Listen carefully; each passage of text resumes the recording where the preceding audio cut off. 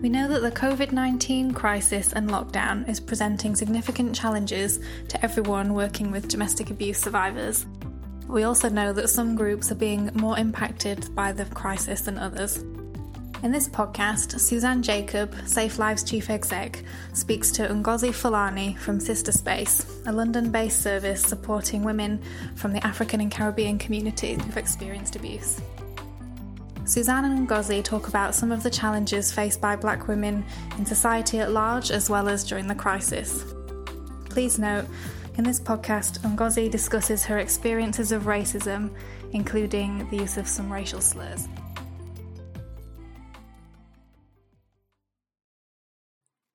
Hi, this is Suzanne from Safe Lives, where I'm the Chief Executive.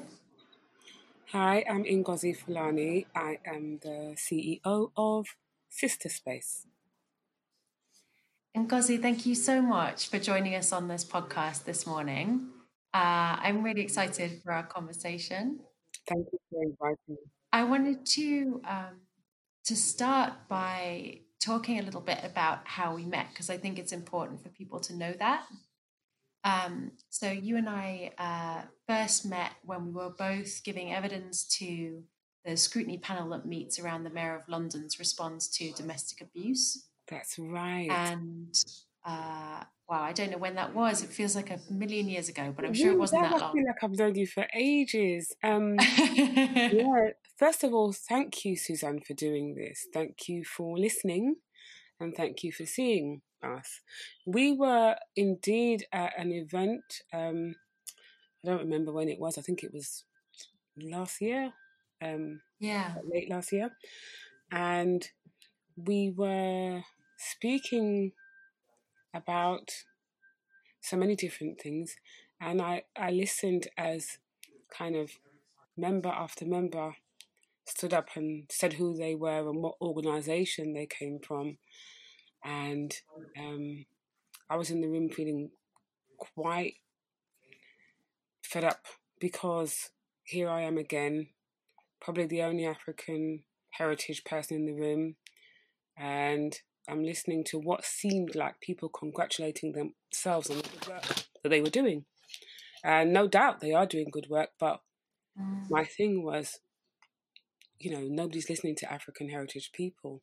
And so I, if I do remember correctly, I stood up and I said who I was, and I said I wasn't impressed with the fact that I wasn't invited to that meeting. I don't know how I got in there. I just found myself there.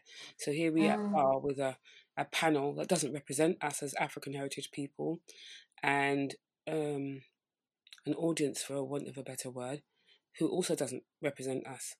So I made that clear. And I remember very clearly you coming up and saying, I hope you don't mind if I introduce myself. You said who you were, Suzanne, as of Safe Lives. And you said, what you said was quite important. Can we have a chance to meet and talk? And that was the beginning of a very great, I'd like to say, friendship as well as colleagues. Yeah, I'd like to say that too.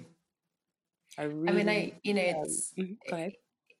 It's very, it's very kind of you to describe it that way, because I think, one of the things that you needed to raise that day was that there were some gaps in what Safe Lives was doing, some very important gaps, and also that you had tried to raise those with us a number of times before. Yeah. So basically, I can talk a little bit about that. I think I first trained with Safe Lives, which was then called CARDA, around 2014. And what struck me was the absolute lack of anything to do with African and Caribbean heritage people. We weren't mentioned in the training manual.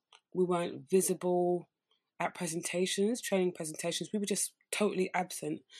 And I had brought that up so many times. I've got so many emails going back and forth. And yes, Safe Lives did acknowledge the emails, and they did acknowledge that there was an absence visually also. But 2-3 years on, nothing was happening, nothing. And I think at one time Safe Lives invited me down to do some training in Bristol, but the attendees were like, well, they weren't management level, and I thought it very important that the training has to start at the management level, because if management don't get it, nobody else can, and the significant changes couldn't be met. So after 2-3 years, I did get very, very frustrated and very, very disillusioned with Safe Lives, and I made the comment I did. I said, well, you should call yourself Save Some Lives. And as I said, Suzanne, you becoming a CEO was probably the best thing that happened to Safe Lives. And I'm saying that genuinely, because if you know anything about me, I don't play. Since we've met you in I would say less than 6 months, like my time since this COVID-19, I have no concept of time. Oh, we didn't know. We don't know what month it is. But it wasn't that long ago, and you have consistently reached out to us, and that means so much. Well, I'm glad that we have changed things, but I think we've done that together. One of the things that really struck me was, so after we met that day, and I went away feeling really ashamed from that session and thinking really hard about what could we do as an organization with the platform that we've got and the resources that we've got. How can we change this? Because we've clearly not done our best. We've not done the right thing. We're letting some women down, and that's not acceptable. But when I came to see you and the team for the Mango Morning, what I felt was this really strong sense of nourishment. And we, you and I and the team, we talked about food, and we talked about skincare, and we talked about language and music. And it really struck me that as an organization, what Sister Space is doing for the women that you support, of course, is about that immediate critical safety planning, threat to life, threat to someone's personal safety, but it's also about nourishment as well, and nourishment in recognition of the full set of needs that somebody has around their heritage as well as around their situation. And if I might add, for someone who works within the VWAG sector, I find that for African and Caribbean heritage women, and I distinguish that because we're going to later talk about the BAME thing, and it's a thing, all right? But for African heritage women and girls who are professionals in the VWAG sector, it's also very damaging as well, because to exist in an environment where you're clearly not seen or heard, you're not listened to, and to our mind, when it comes to Black women, a lot of the mainstream organisations have massively good intentions, but they don't have a clue about our needs and how we feel, and how certain historical events still affect us to this day.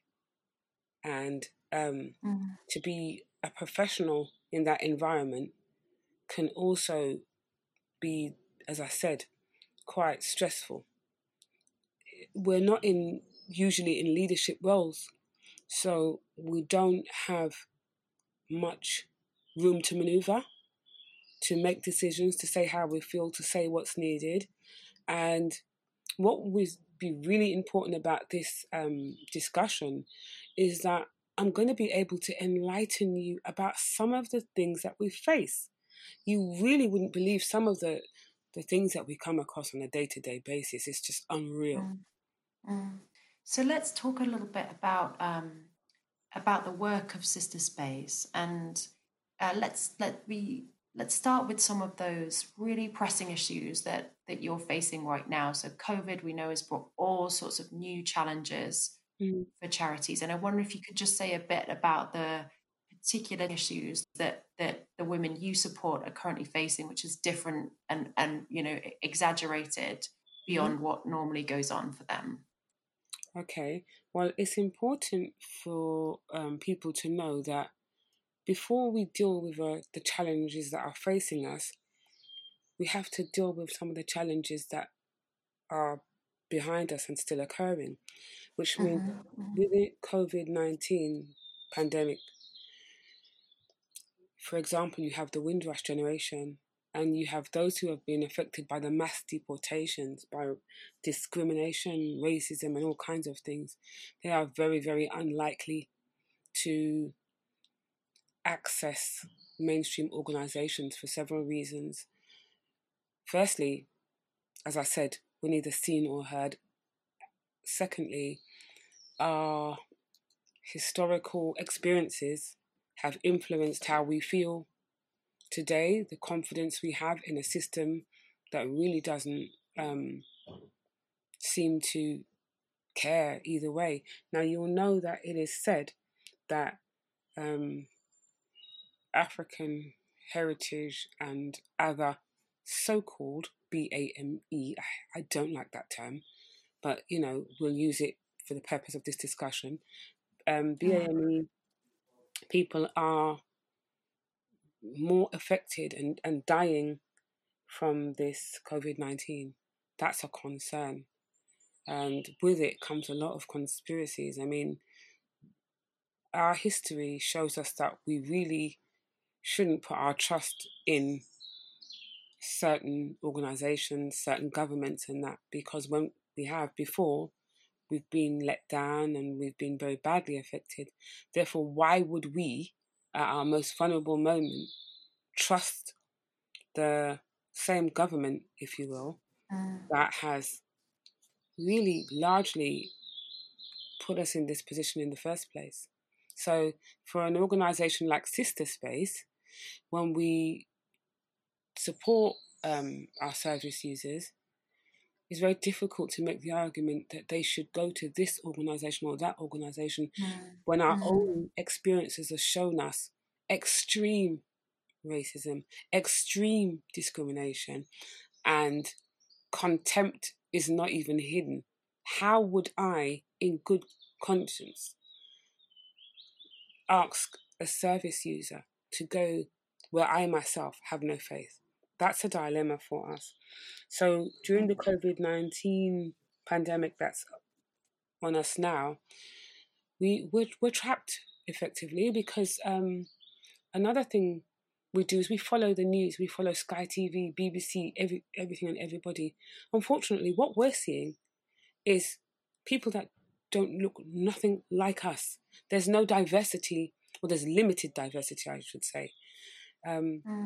And the higher up the scale you go, the more people who are in a position to do something or make changes, the less you're likely to see us. Oftentimes, we have other members of the BAME community speaking on our behalf. That's really challenging, and that's something that I'll go into a little bit more as we progress. So there are just huge barriers there that you describe, for somebody to be able to, as you say, to trust services, to be taken seriously by those services, to get what they need from them.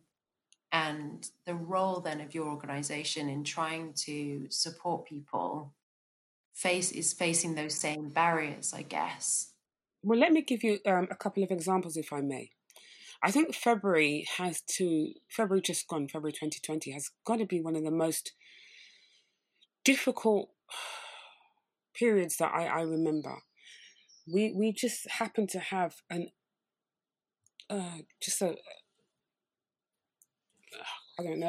so many cases came up. And I remember there was a woman, she has 6 children, and we went into a local borough, I won't say which one. And here is somebody from the BAME community. I won't say from where, I'll just say he wasn't African heritage. And as we walked into housing, he looked at us, he slumped himself and folded his arms. And there was 2 of us, there was me and there was the survivor. And he said, "Which one of you is the victim?" And his whole demeanour and the way he was talking to us, I thought, okay, this is not looking good. He says, do you have ID? She says, no. Well, I can't help you. So I had to say, excuse me. First of all, don't talk to us like that. Secondly, yes, you can. If somebody's fleeing DV and they come to housing and housing sends them effectively back into danger because they haven't got ID, I don't think so. Can I see your manager? As soon as I ask for the manager, he changes and he becomes more professional and he wants to be helpful and everything. And when I stepped away to talk to the manager, he actually said to the survivor, can you please talk to your manager and persuade her not to put in a complaint? Now, this is typical of an experience that this is what we, as Frontline, before they know who we are as Sister Space, before they realise that we've actually come as IDVAs, the way that they treat us and talk to us, you wouldn't believe. And the second example was actually at, and I will say which police station it was Bethnal Green Police Station. And Bethnal Green is one of those police stations that have specialist DV team. And I know the DV team, and they are very, very competent. They're very, very, they're quite, I'm impressed with them. But before you get to the DV team, you have to get to you have to go to the front line, the reception desk. And here's another man from the so-called BAME community. And he reacts almost exactly like the guy from housing. And he says, which one of you is the victim? And he says, you. He points to the survivor. You, in that room. You, sit. This is what he said to myself and another colleague. This is how he's talking to us. The waiting area is full of people and he's addressing us like that. So I said, excuse me, is there somebody else I can talk to? No, you talk to me or you talk to nobody. Okay, so this is, at that point, I took out my phone and I started to record it, because if I don't, and I try to explain this to people, it's unbelievable. So anyway, another colleague of his comes up, who's also on the front desk, and she's like, he's trying to help you. Automatically, we now know that we can't go any further with these two people. So we're saying, listen, there's a DV team. Can you just call somebody down? No, you deal with me or you deal with nobody. So we actually left Bethnal Green Police Station without reporting. And then the service user told us that she'd been there a couple of times and they told her she should go to Ilford or another police station nearer to her. So some of the problems that we're facing is that other so-called professionals don't recognise us to be professionals. They don't recognise us before we even open our mouth. They judge us on how we present, and I believe the colour of our skin. So one of the biggest mistakes that are being made in the VARC sector is to think that everybody from the BAME community, if you will speak for us, can speak for us, or that there are not problems within that community itself. So these kinds of things are what putting Black women in further danger. Why would we put ourselves through that? Why, if we know the kind of response that we have, and we're going to get, why do you think that somebody would just say, I'm in trouble, let me go to housing, let me go to the police, let me go? Why? Or you'll look on the websites and you will not see yourself reflected. You'll see the occasional Black woman. More time you have to scroll down the screen for some significant time. Then you may see someone who, because I actually think certain images are presented. And I've never yet seen anybody with locks. I've never seen women over a certain age. I've never seen Black women over a certain size. So it's this, it's hard. It's hard to convince survivors, especially from our communities, the grassroots community, definitely the Rastafarian community, they're not going nowhere near. And then, because we're not resourced, we're not funded, although we are in partnership with victim support right now, because our resources are very limited. There's so much that we have to do that we just can't financially manage. It's very difficult. And I think one of the other things I was so struck by when I came to see you and to talk about your work was how creative you are, because you have to be, because of those incredibly limited resources that you're provided with at the moment.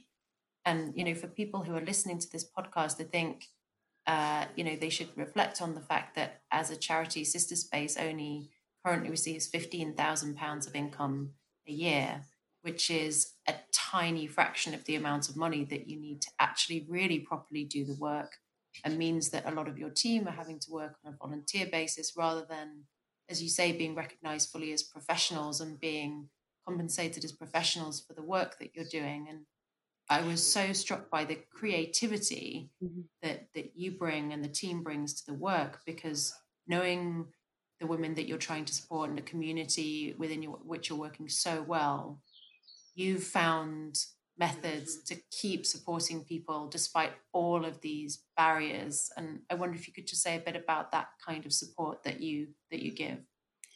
Yeah, thank you, Suzanne. We've been a little bit more fortunate in that we now have one position paid for.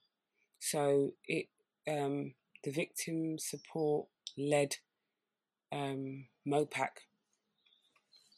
initiative that we're working with has allowed us to have one paid member, but you'll see that there's about 10 of us.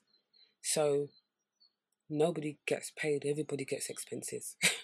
we can't just pay one person. We are now Pan London.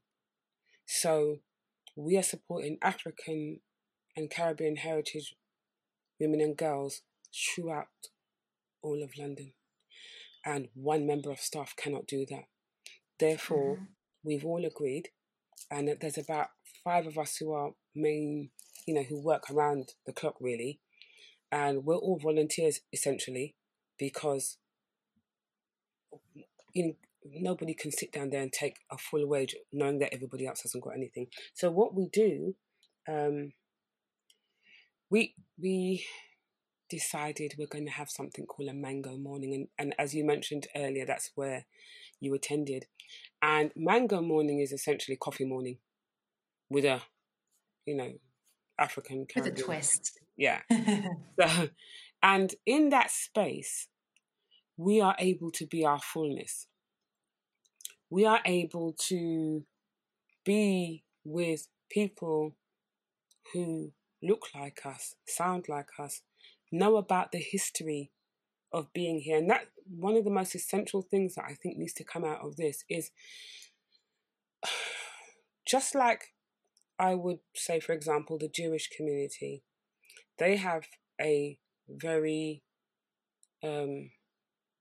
long and harrowing past in terms of what they've suffered in the Holocaust. We also have that. Ours is the African Holocaust. We went through and still continue to go through slavery and racism and being in this country. I mean, I was born in the 60s, early 60s, and I remember the no Irish, no blacks, no dogs. I remember that clearly. I remember my father being attacked by skinheads. I remember, people are not going to like to hear this, but this is our truth.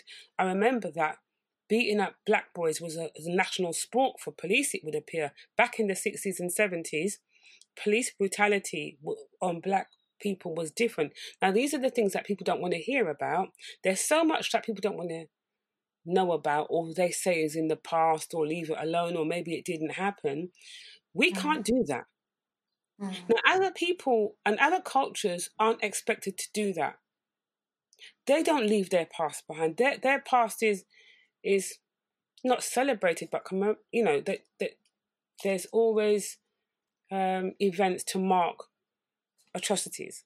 But when it comes to us, we're walking around with a chip on our shoulders when we mention it. but it affects us to this day.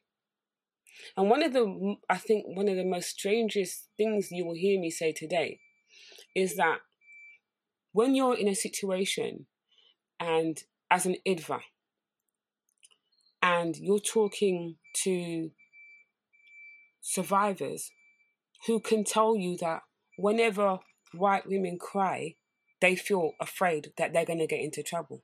I mean, it will blow your mind. But when you think about it, going back to school, if you're in a classroom and, you know, most of us were brought up in areas where black people were not the dominant people.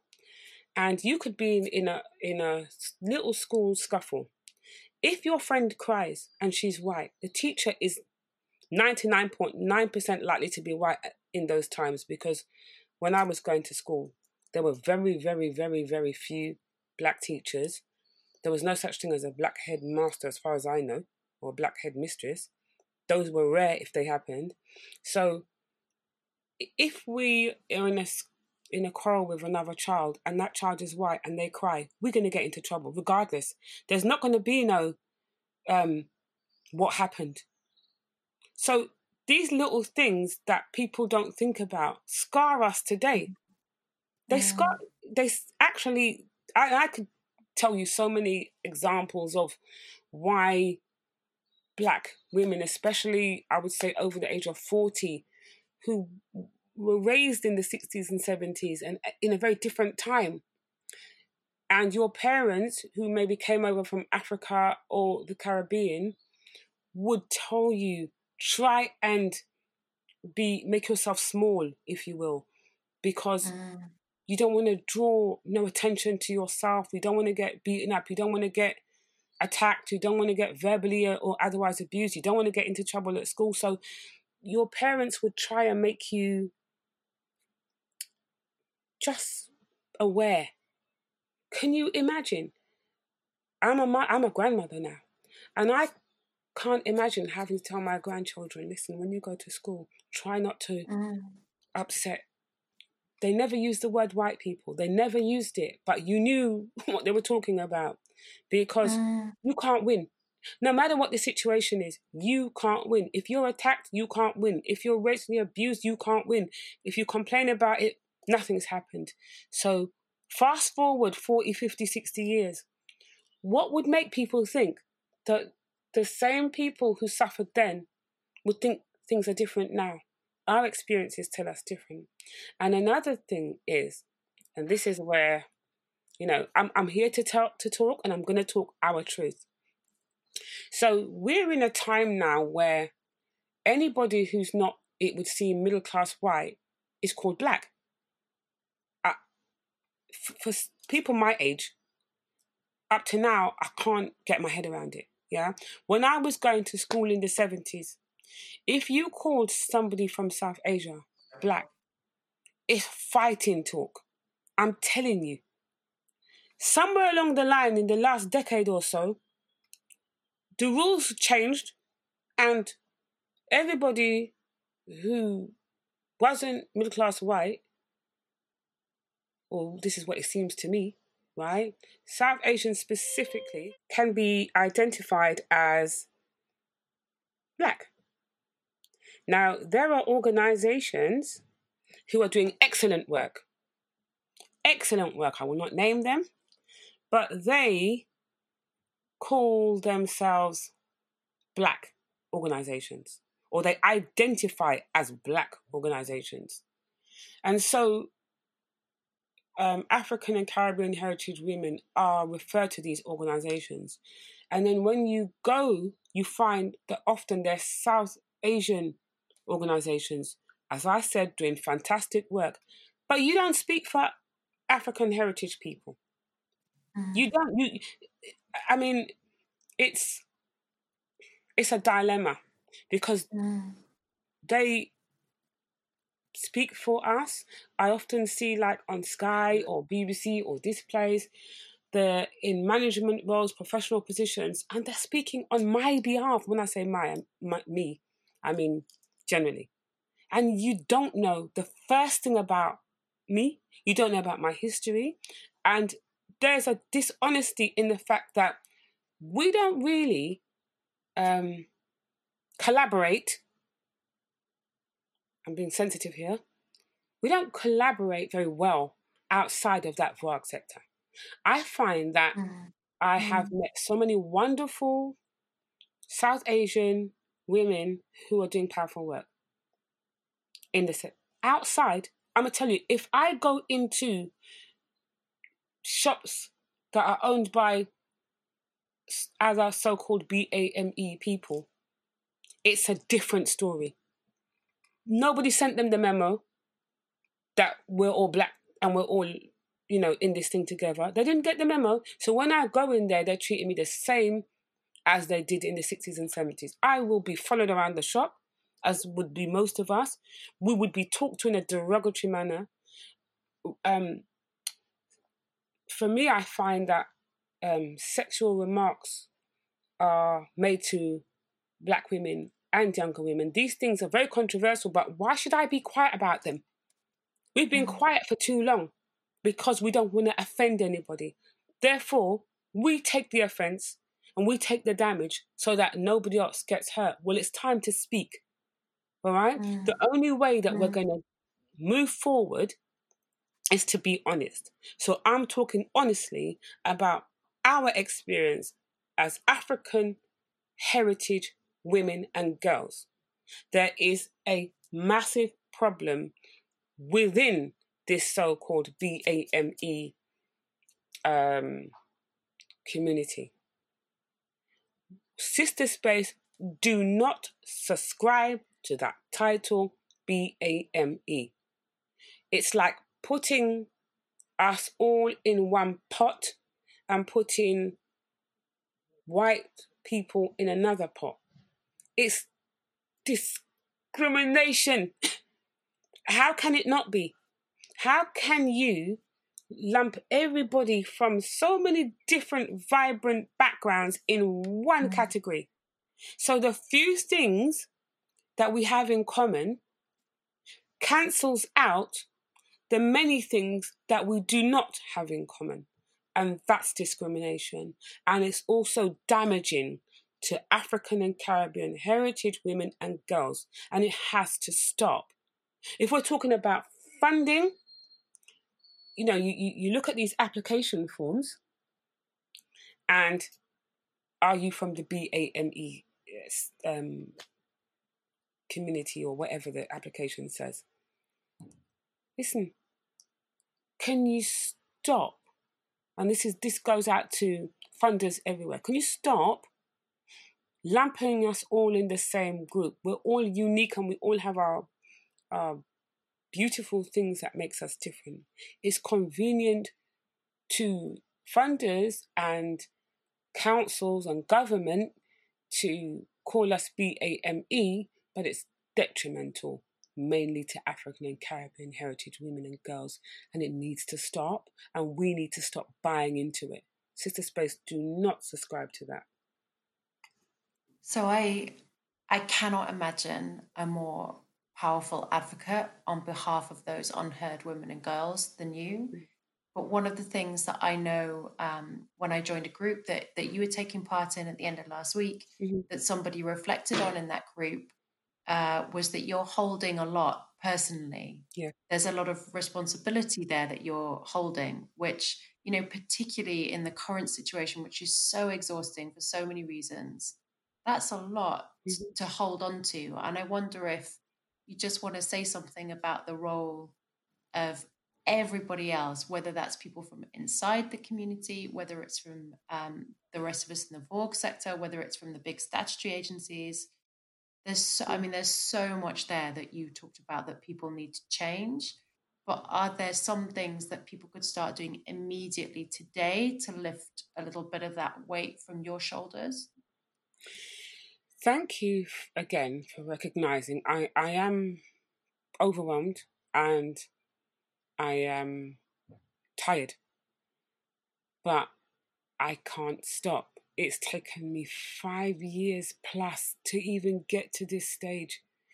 Yeah. I mean, if you see the venue that we're fighting for versus the venue that they gave us after a bigger fight. I'm spending more time fighting than I can give to the people who really need me on the front line. I'm fighting the government because they're not listening. I'm fighting because they gave us a venue in Clapton, which was a shop front, and it had no exit. And it was right on it's on the Clapton roundabout. We can say where it is now because we're not going back there, yeah? Although they want us to. And it would be that I'd get a call at 2 or 3 in the morning and I'd have to go and pick up a survivor because they didn't want to go to the police because they didn't want to get deported or whatever the reason. Even though they're British citizens, they now have this fear because of the Windrush situation. So what happens is you pick them up and you go to the Sister Space base, and it's an old building and the shutters take like 3 minutes to open and it's slow and it's loud.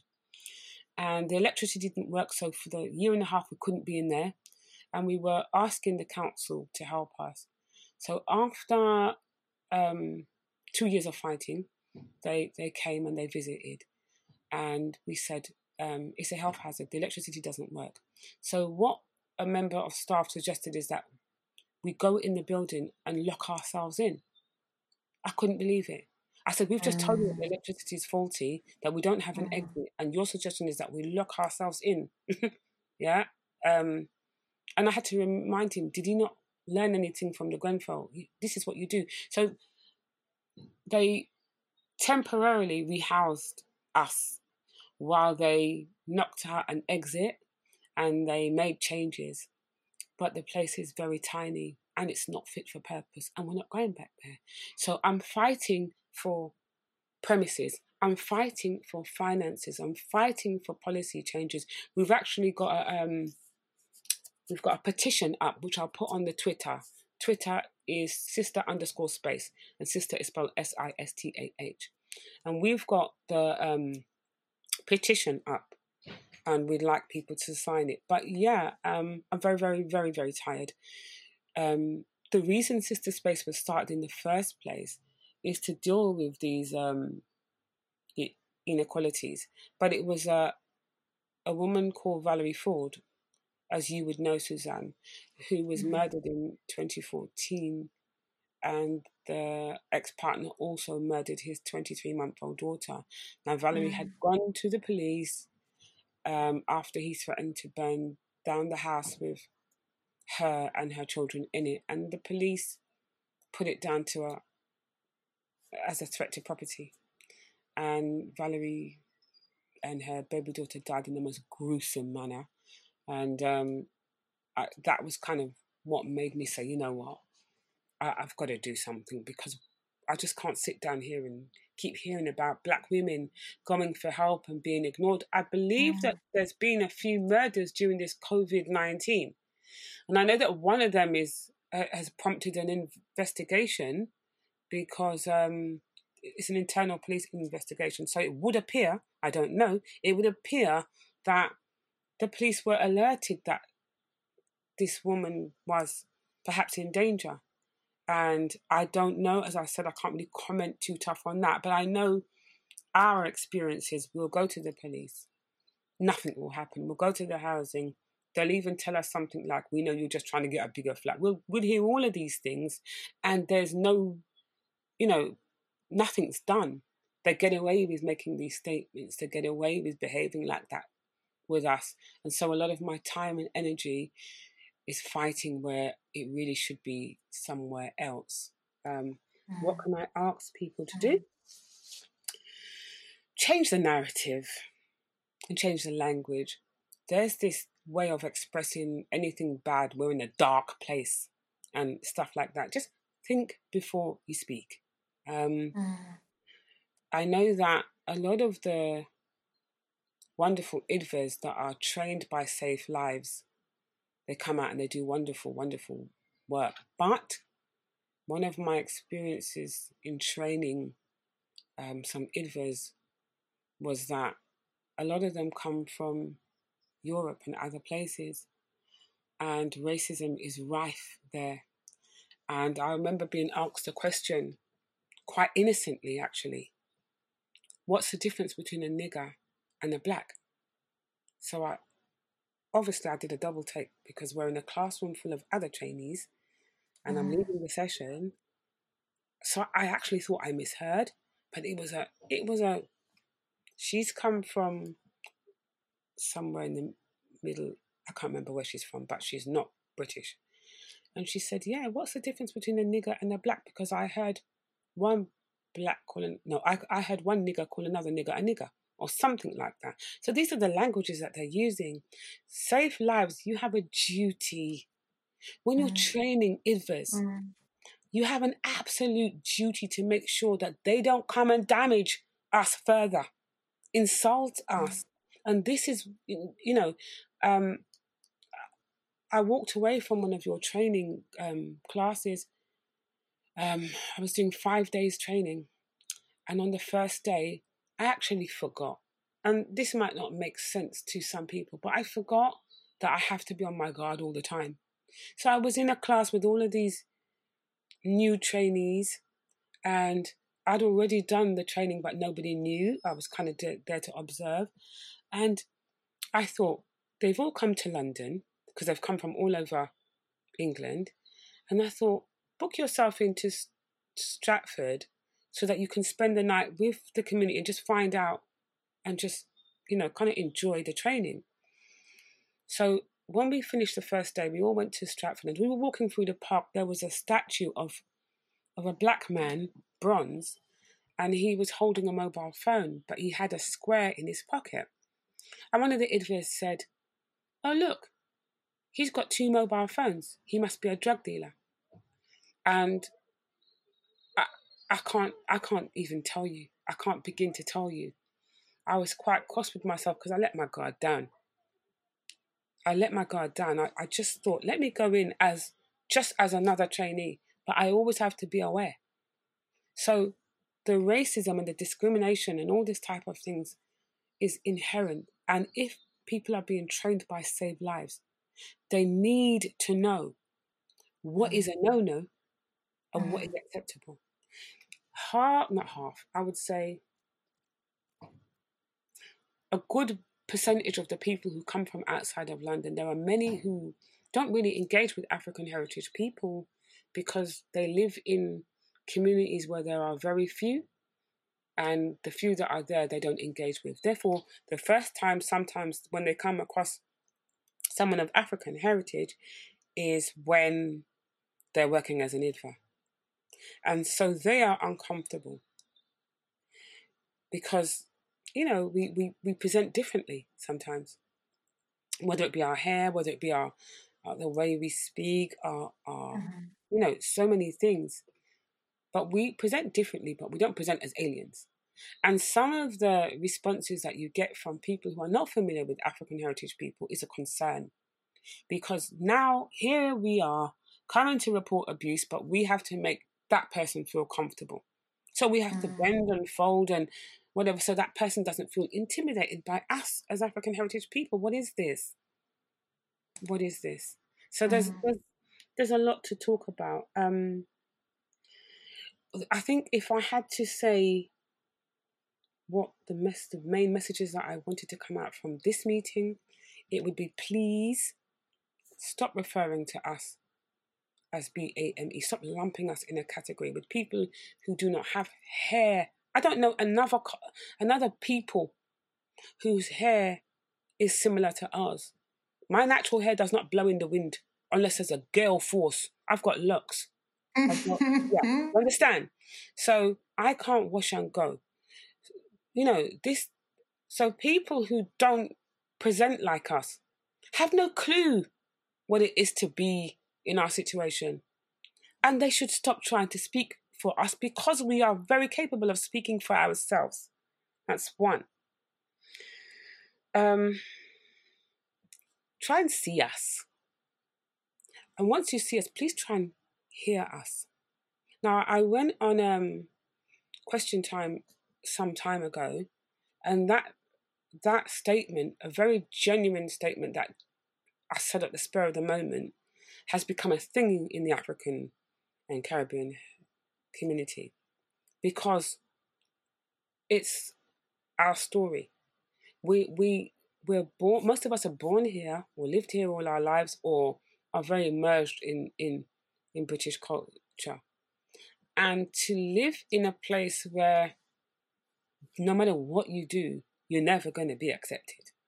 You just can't. You'll pop out to get a bottle of water from the shop, and you'll be reminded in minutes that this is a constant for us. And so my plea to the VOAG sector: can you please see us? Can you please hear us? And can you please stop talking on our behalf? We're very, very capable of speaking for ourselves. And Ngozi, I could just talk to you for hours, because there is so much that we could keep delving into. And I really hope that we have the chance to do this again, because there's a lot going on in the world at the moment. There's a lot going on in the UK at the moment.